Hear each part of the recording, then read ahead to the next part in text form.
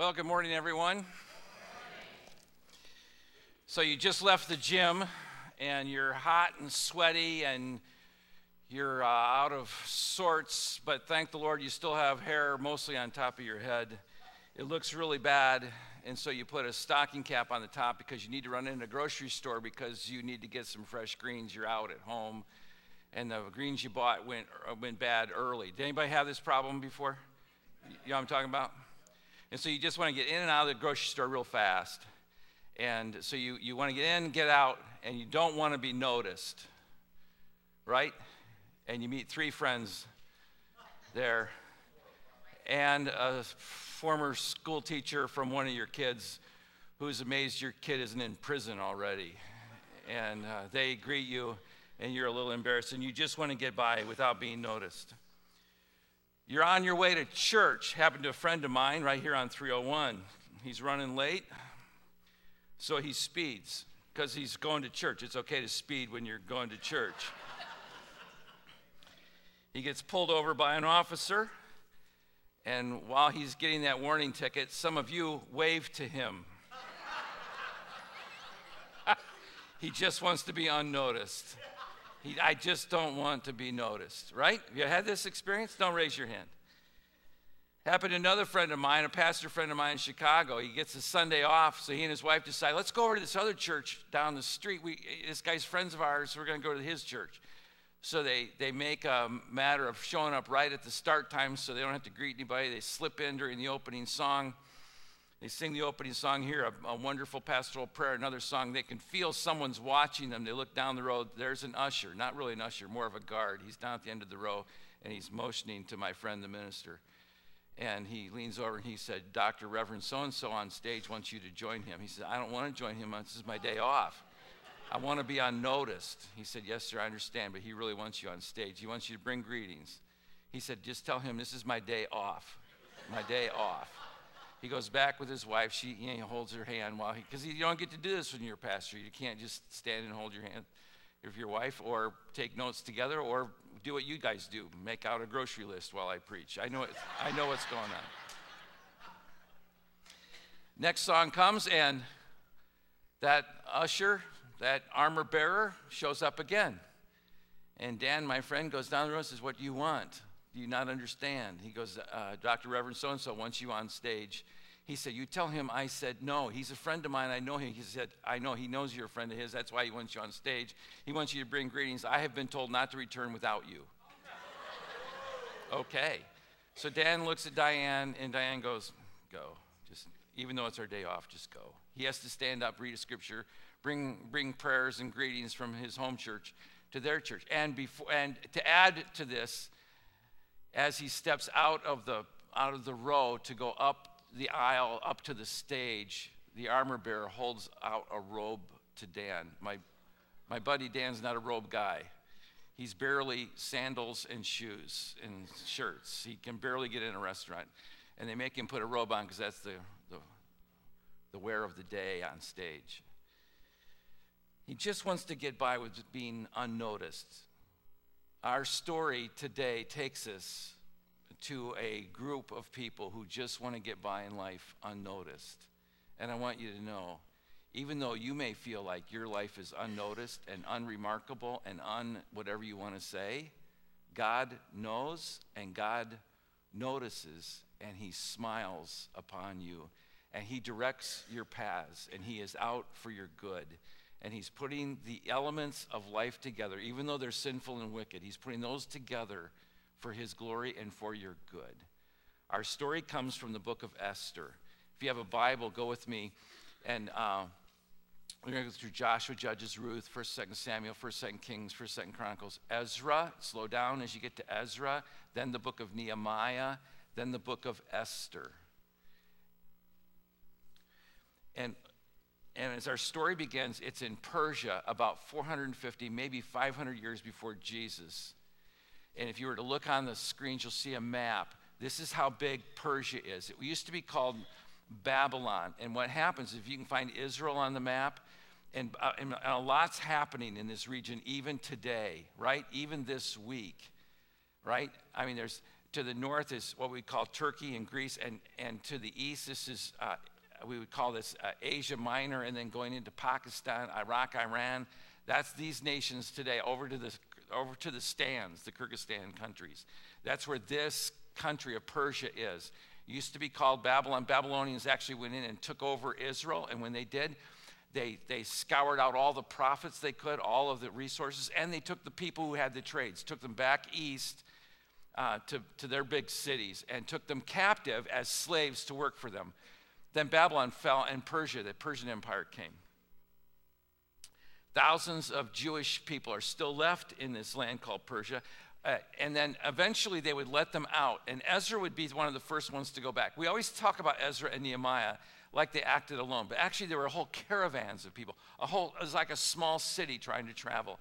If you could on a map, you'd find the Tigris-Euphrates River. They would actually have to travel from Persia up to the Tigris-Euphrates River because you couldn't go across the desert. You'd die. So you had to go up, take the longer route to make sure you got there, you had enough water to get back to Israel. Then you have to start all over again because the city is in rubble. It is in ruins. And Ezra, the story of Ezra, is the rebuilding of the temple in Jerusalem. And then Nehemiah will join him with another caravan of people, and they're going to rebuild the city. So those are all the people who got back, but there's still thousands and thousands who never made the trip. They're still left behind, even though they were told, get out of here. But they still stay back. They are in their minds still slaves. They will never leave that mental spot. And even though there's a sizable number staying in Persia, they would ask themselves the question, why even go back? If we go back to this old country, we have to rebuild from start all over again. Everything has been torn down or burned. We'll just stay here. It's more comfortable here. I know we're living in Babylon, which is now Persia, and they have false gods and all kinds of horrible things. But it's an easier kind of life, and so they decide to stay. And if ever you wanted to just like be unnoticed, if you're a foreigner who used to be a slave and you're still in the foreign land, but you're still viewed as a slave, that's when you don't want to be noticed. So the Jews who are left there, they really want to be left alone. If they could melt away into the woodwork, they would love that. And by the way, if you're in a small group, we'll be launching small group materials, which are really small video vignettes by Tony Evans called Pathways, and it's the story of Esther. And you can get that material, small group leaders, you'll get that online. There's also some study notes that go with it. You can print those notes out or get them off your screen. Just read them off your screen or use it online or print them, either way, however you want to do it. And you need to remember the Evans this week in your prayers. Priscilla Shire, their daughter, Anthony Evans, a singer. They have 4 kids, Crystal and Jonathan. But Lois went home to heaven this last week. I don't know if you knew that or not. But she had been suffering from cancer, and Tony's wife. And so the funeral will be this week. And so just pray for them. Good people, really. And one of my heroes, just a great Bible teacher, and she's a dear heart of a lady. About, I don't know when, 15, 16 years ago, this is off the notes, okay? Wanda and I went to Colorado Springs to focus on the family for a pastor's family conference. And that particular conference, Dr. Dobson invited the whole family to come because he said ministerial families have a certain pressure. We want to give you a gift, and we want to bless you. And so they brought in some guest speakers, and they had fun trips for the kids and relaxation points for husbands and wives. And Lois Evans was there. And so I got my girls together, like, come on, you got to get a picture with Lois Evans. They were like, really, Dad? Really? How long is this going to take? We got the Red Rocks, and there's guys in the youth group over there we'd rather be with. But I got a picture with the Evans family with my kids. And I was able to, in the picture, keep them from having their eyes rolling. It was kind of a miracle moment. But pray for the Evans family. All right, back to Esther. Our setting is this. Esther is an orphan girl. Her real name is Hadassah, which means myrtle. Her nickname or Persian name is Esther, which means star. Her parents have died. Her uncle Mordecai takes care of her and really kind of informally adopts her. And foreigners will always feel like outsiders. They just will. They're in a foreign land. They've always been in a foreign land. They don't even know what the homeland looks like. Does that make sense? They don't even know. They don't yearn for the homeland. Why? Because they've never been there. They've only heard stories. They have songs about it and all that. And on top of that, Ezra and Nehemiah and thousands of their friends got to go. So we're the left behinds.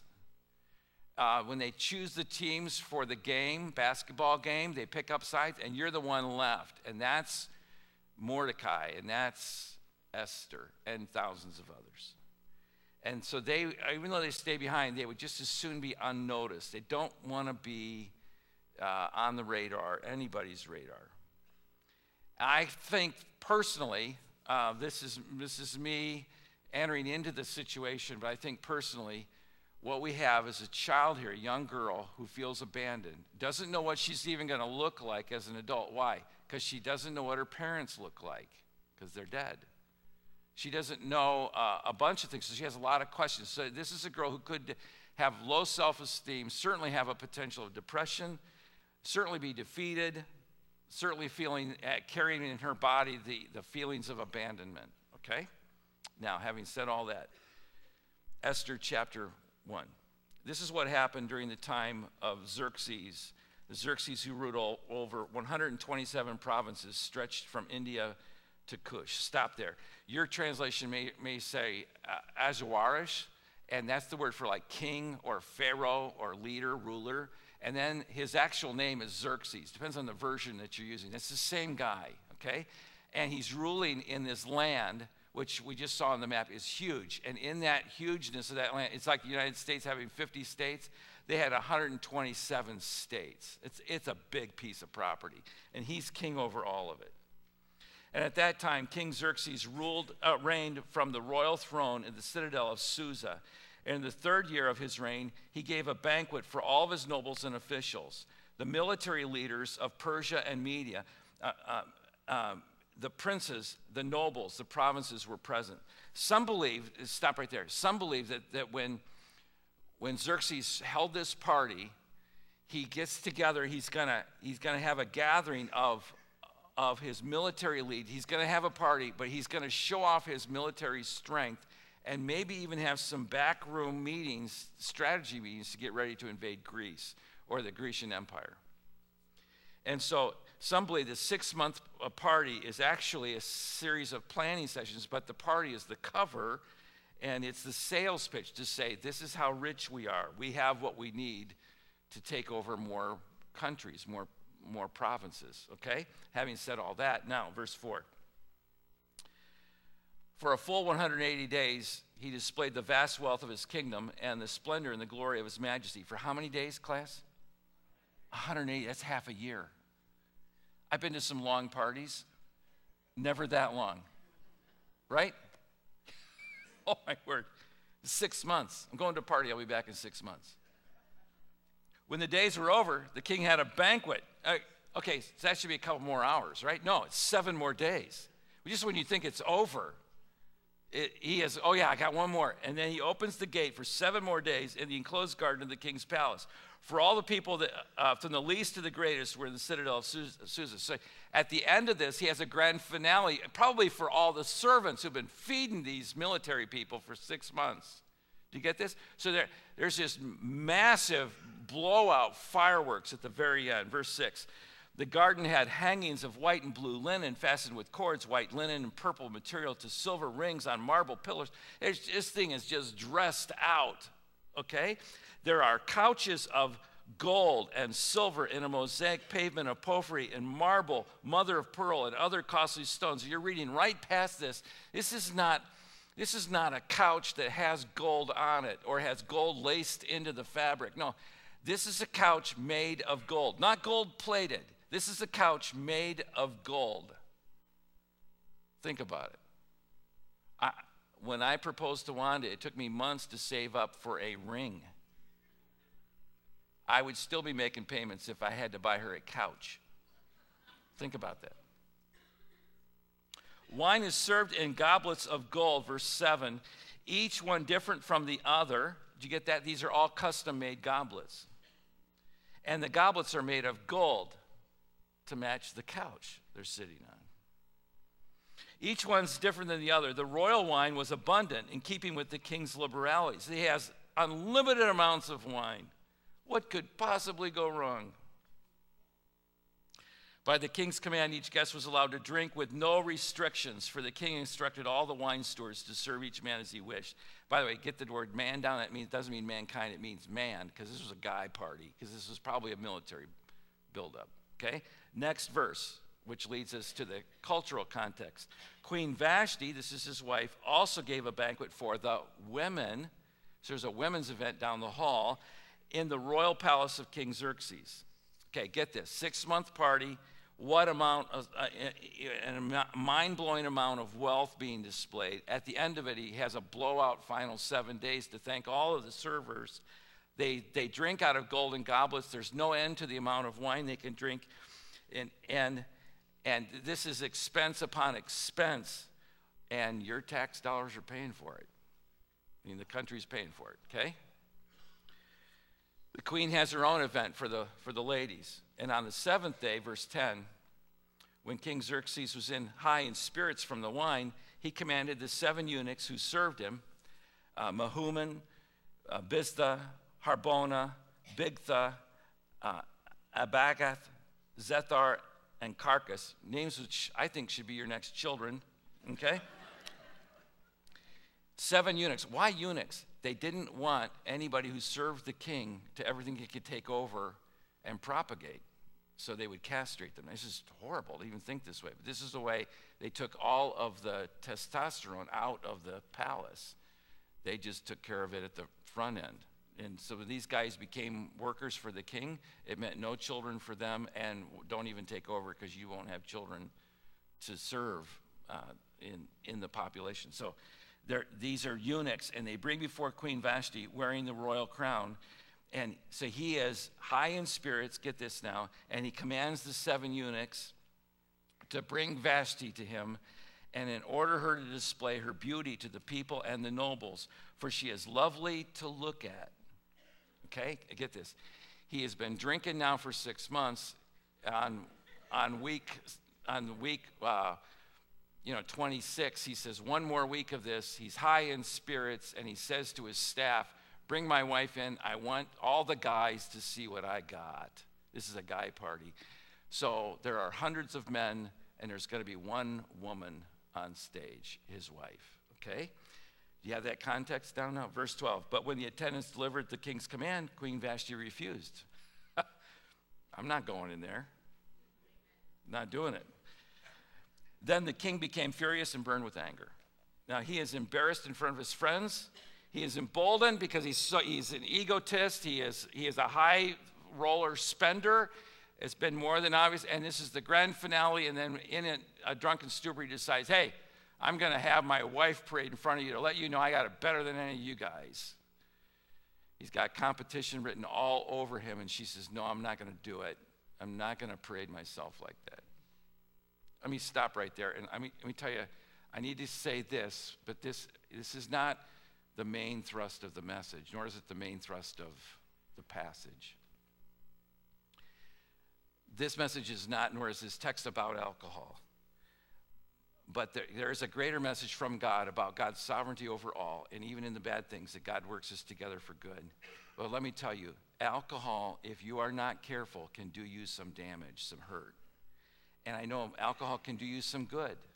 It can be a very good medicinal for you, and it comes from natural resources. And I understand all that. Don't send me the email. I get that.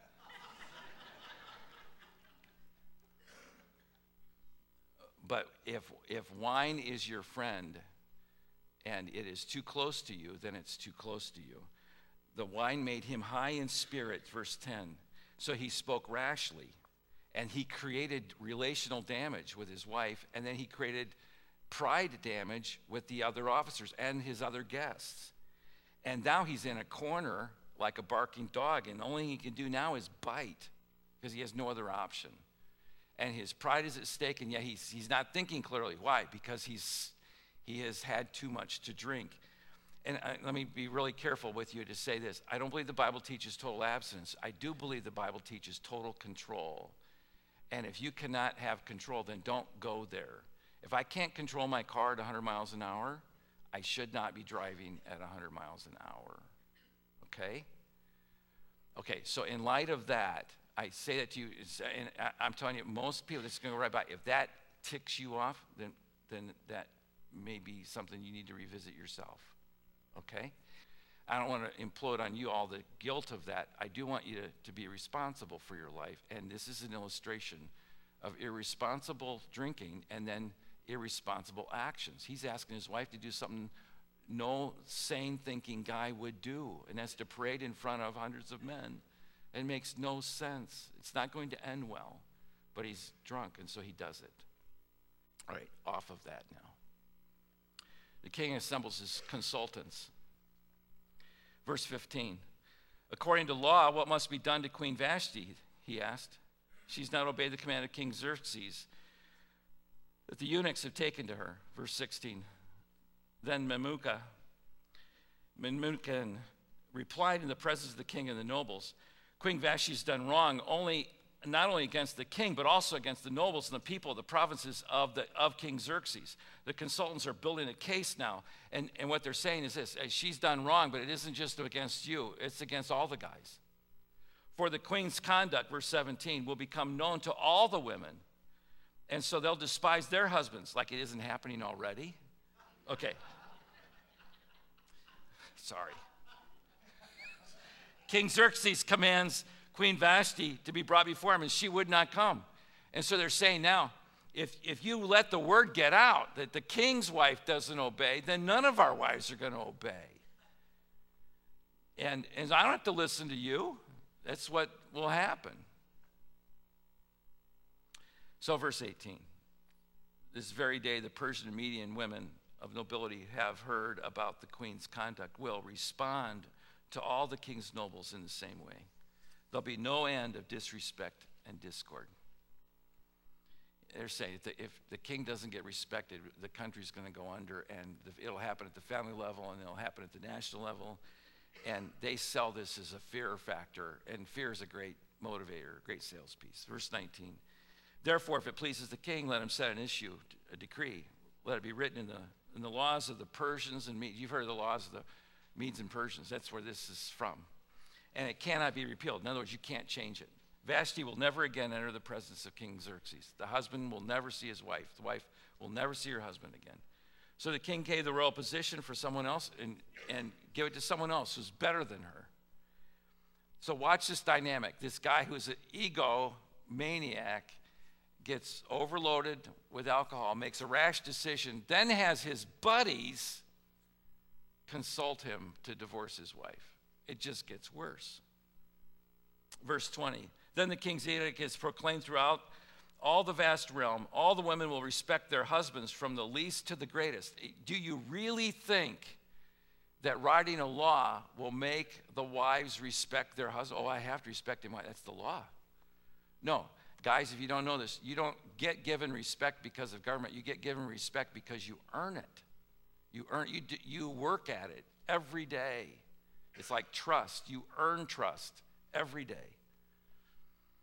And so this is not going to work. Verse 21.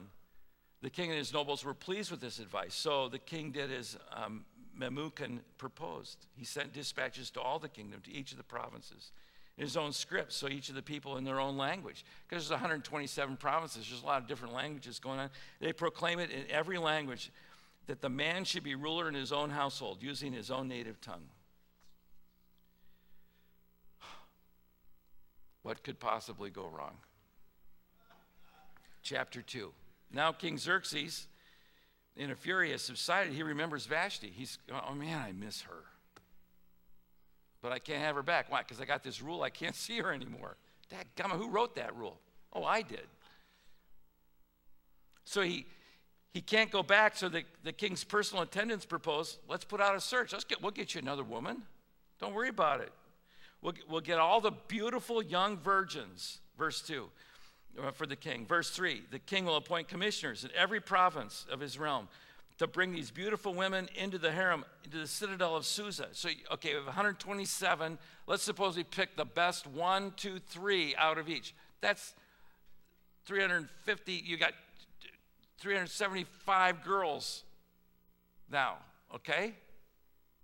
If they just got 3 from each state, let them be placed under the care of Haggai, the king's eunuch, who is in charge of the women, and let the beauty treatments be given to them. Get this, they're going to give beauty treatments to 200-300 girls, and he's going to pick one. The winner is going to marry this power-crazed ego king, okay? I have no words. There's nothing this just blows my mind to think that they think this plan could work. The young women, in verse 4, then the young woman who pleases the king will be queen instead of Vashti. This advice appealed to the king. Of course it did. Why? I got 300 women coming over. One of them's bound to work. Okay? Okay. Now in the citadel of Susa, verse 5, there's a Jew from the tribe of Benjamin. There are 12 tribes. This is Benjamin's tribe. His name's Mordecai. He's the son of Jair, son of Shimei, son of Kish. What they're doing is they're giving you the lineage so you know this is a Jew's Jew. This is a real deal. Okay? Got it? He's been carried into the exile from Jerusalem by Nebuchadnezzar, because that's part of the history we just covered, right? King of Babylon, among those taken captive under Jehoiakim, king of Judah. That'd be the southern side of Israel. Okay? So Mordecai had a cousin named Hadassah, whom he brought up because she had neither father nor mother. This young woman, who is also known as Esther. Hadassah is her Hebrew Jewish name, and Esther is her Persian name. It's kind of a nickname. And she had a lovely figure and is beautiful. That's scholars tell us that those two different terms are there. It seems redundant. That a lovely figure is exactly our English for a lovely figure, but then, and she's beautiful, that means her face is beautiful. So not only is her figure beautiful, but her face is beautiful. But that's not all. Her heart's beautiful too. And the king notices that because he's got lots of beauty in front of him, and yet one seems to stand out. Mordecai had taken him as her daughter because her mother and father died. Get this now. These are former slaves taken into captivity, can't get home, now have the opportunity to go home, don't go home, stay back. These people, they don't even mention the name of God. Why? Because he is so poo-poo in the land of Persia. And the people who really believe in God, they practice God in the God land, which is Israel. But we don't even talk about it here. And I'm telling you, you might be in a business setting, you might have a job, but God's name never even comes up. Why? Because it's just not appropriate. And that's where they were. By the way, the whole book of Esther, God's name is never mentioned. Not once. Not once. Not even prayer mentioned. They talk about fasting, but not even prayer. So Mordecai takes care of this younger girl, Esther, but she's an orphan, and she always feels left out. She always feels the left behind, never has the chance to go back to the homeland, although she doesn't know what that homeland looks like, doesn't know what her parents look like, always wondered, and I think there's a mystery in her head going on in her head all the time. And look what happens to her. Verse 8. The king's order and the edict gets proclaimed. Many young women were brought to the citadel of Susa, put under the care of Haggai. Esther was also taken. I can't believe it. There's 1 million young girls out there, and you have to pick the one Jewish girl out of the crowd? Yeah. They pick Esther and take her to the king's palace, entrusted to Haggai, who's in charge of the harem. She pleased him and won his favor, verse 9. Immediately he provided her with beauty treatments, special food. He assigned her to 7 female attendants. Get this is getting even more expensive. I don't know about you, but just think about what you pay for a manicure, a pedicure, a back rub, a massage, a day at the salon, right? Don't stop thinking about it because it's expensive. Do that with 100, 200 women. Now do it for 7 days.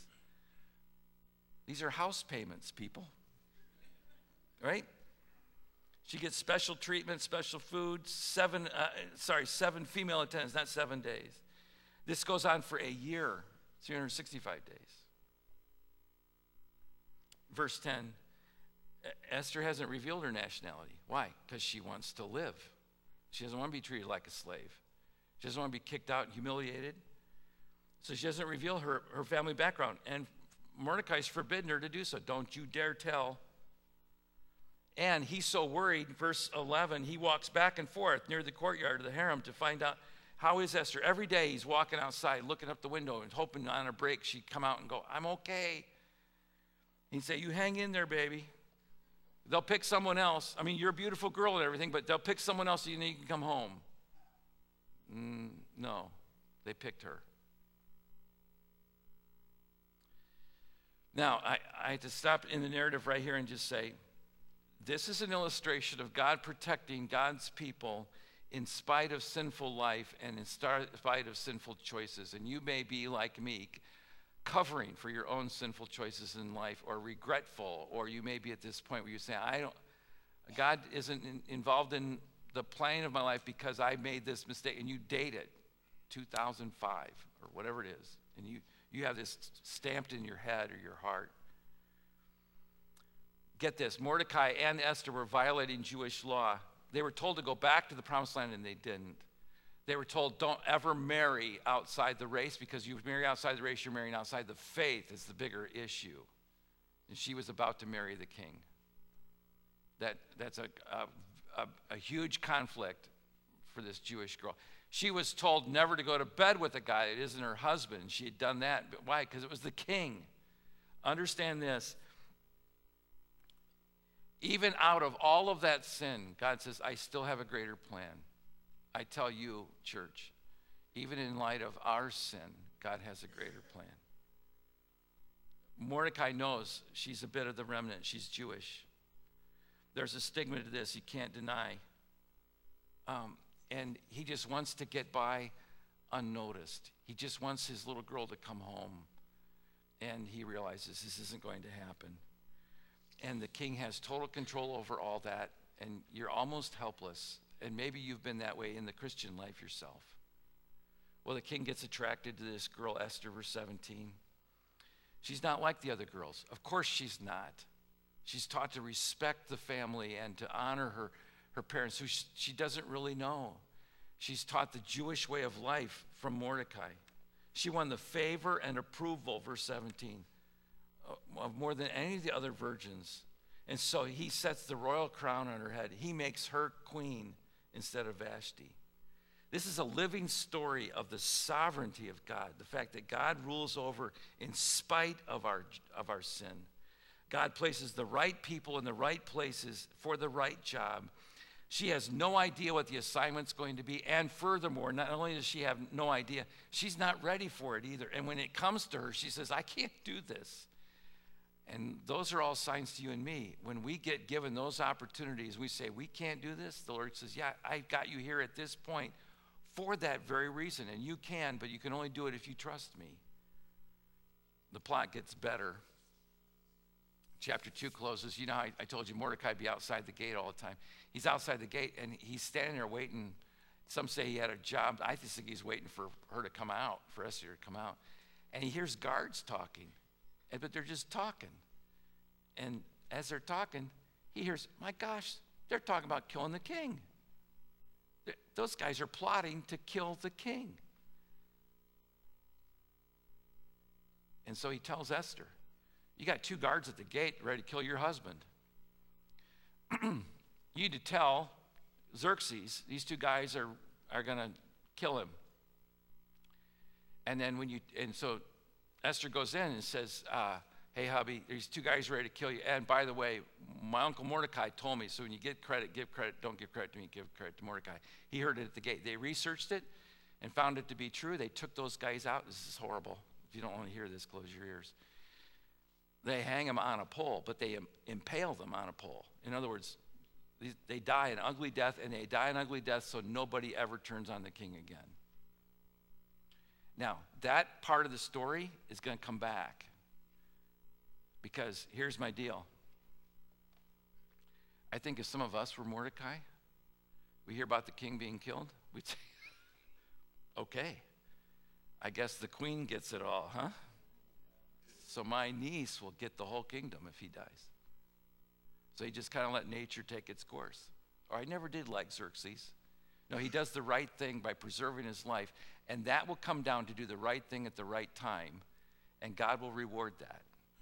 So, what are the lessons? 3 of them. First lesson is this: just because God seems silent doesn't mean he's uninvolved. You may be feeling that today. You know, my life is so quiet, it's so ordinary, it is so predictable. God doesn't even notice. No, he notices. And he is in the ordinary in your life. Number 2, even when it seems chaotic, God has undiminished control. It doesn't go away on him. He has total control. Even when it seems horrible. The third lesson that I'm learning is that no detail goes unnoticed to God. No detail.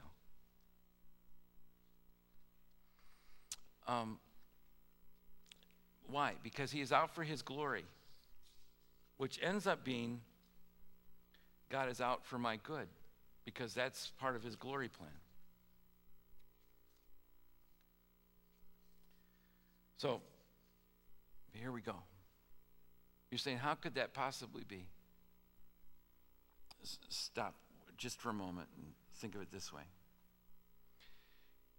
Here's the God of heaven, and he looks down upon his people, and a group has gone back to the promised land, and they're rebuilding Israel, and it's all great. And God is working in their lives, and Nehemiah's life is full of prayer, Ezra full of prayer, full of petitions to the Lord. Not that they're without trouble. They have trouble, and they have plenty. They have people out to try to kill them too, but they succeed. There's success stories there. Mordecai has no success stories. He's kind of feeling left behind. He's kind of feeling like, maybe I should have gone. Maybe I should have packed up before everybody started dying. In fact, it is so ordinary in Susa that God's name is not even mentioned, although the king's name is going to be mentioned over 100 times in the book of Esther. Is God in that? Yeah, he is. Is God in it, and is God out for my good, even though there are ego-driven people in the world who are the leaders, who want to throw a party and throw tons of money at people and their power with it and their influence? God is in that. And although God would never condone it, he even brings together that rash, drunken stupor of a command. Woman, get in here. And she goes, no, thank you, sir. And then she gets banished. She gets dismissed, dumped as a wife and as a queen. We never hear from her again. And does God see all that? Yes, he does. And God sees the advisors who give to the king bad advice, which makes him think that, oh, if I just get another woman, everything will be fine. He gets another woman, and she is fine, but he doesn't realize she has another whole agenda, and she has another whole loyalty, and it supersedes anything he could ever present to her. He'll round up hundreds of young girls, and he'll have any pick that he wants, and he thinks he's in charge, and he's not. Do you get this? God sees all of that. And so when you think it's all out of control and that it's just chaotic, and God really isn't really supervising any of this, get this, Xerxes could have had his eyes turned by any of those beautiful, and I'm sure there were plenty of beautiful young maidens that would have been just fine, but instead his heart is tenderized to the one Jewish girl in the whole group. Later, that girl, I'll tell you the rest of the story. We're going to come back to it in the weeks ahead. Later, that girl would learn that the king put out a total killing, just a slaughter of all Jews, because there's a guy, Haman, who's one of the big leaders in the country, and he doesn't like Jews, and he really doesn't like Mordecai. He hates Mordecai. And so he's going to kill off all the Jews, and Mordecai goes to Esther and says, you got to tell the king he's going to kill off our people. And she says, he'll kill me. He will kill me. And Mordecai says, we're going to die anyway. You might as well try. Might as well die trying. And she goes, I can't do this. And he says, this is what you're made for, girl. This is why you're here.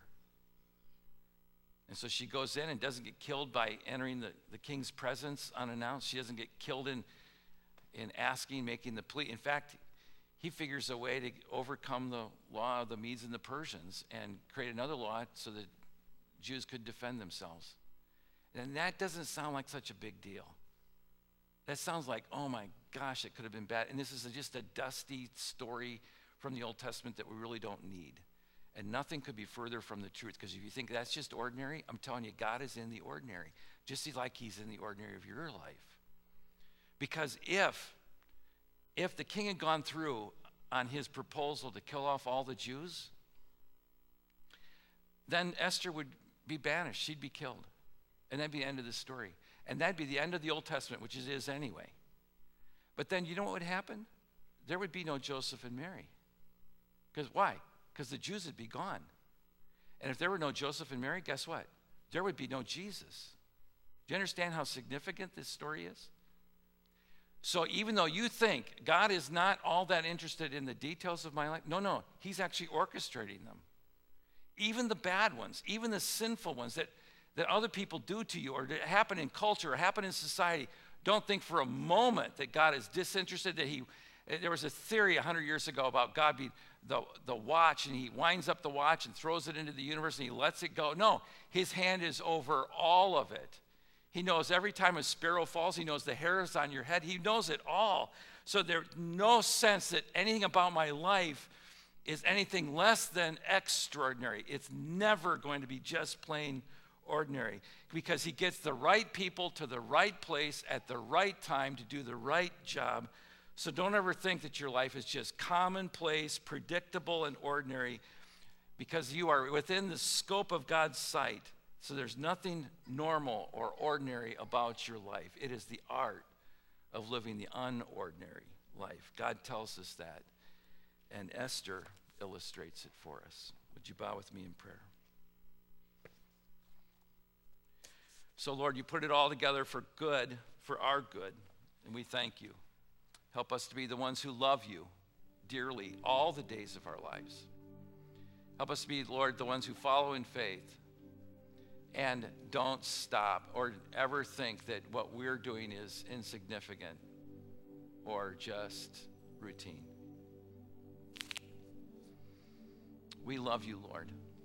We really do. And we see your greater plan now, and that you're involved in the details of our lives. May we be the people who walk in faith for your glory, and we know for our own good. We pray in Christ's name. Everybody say amen.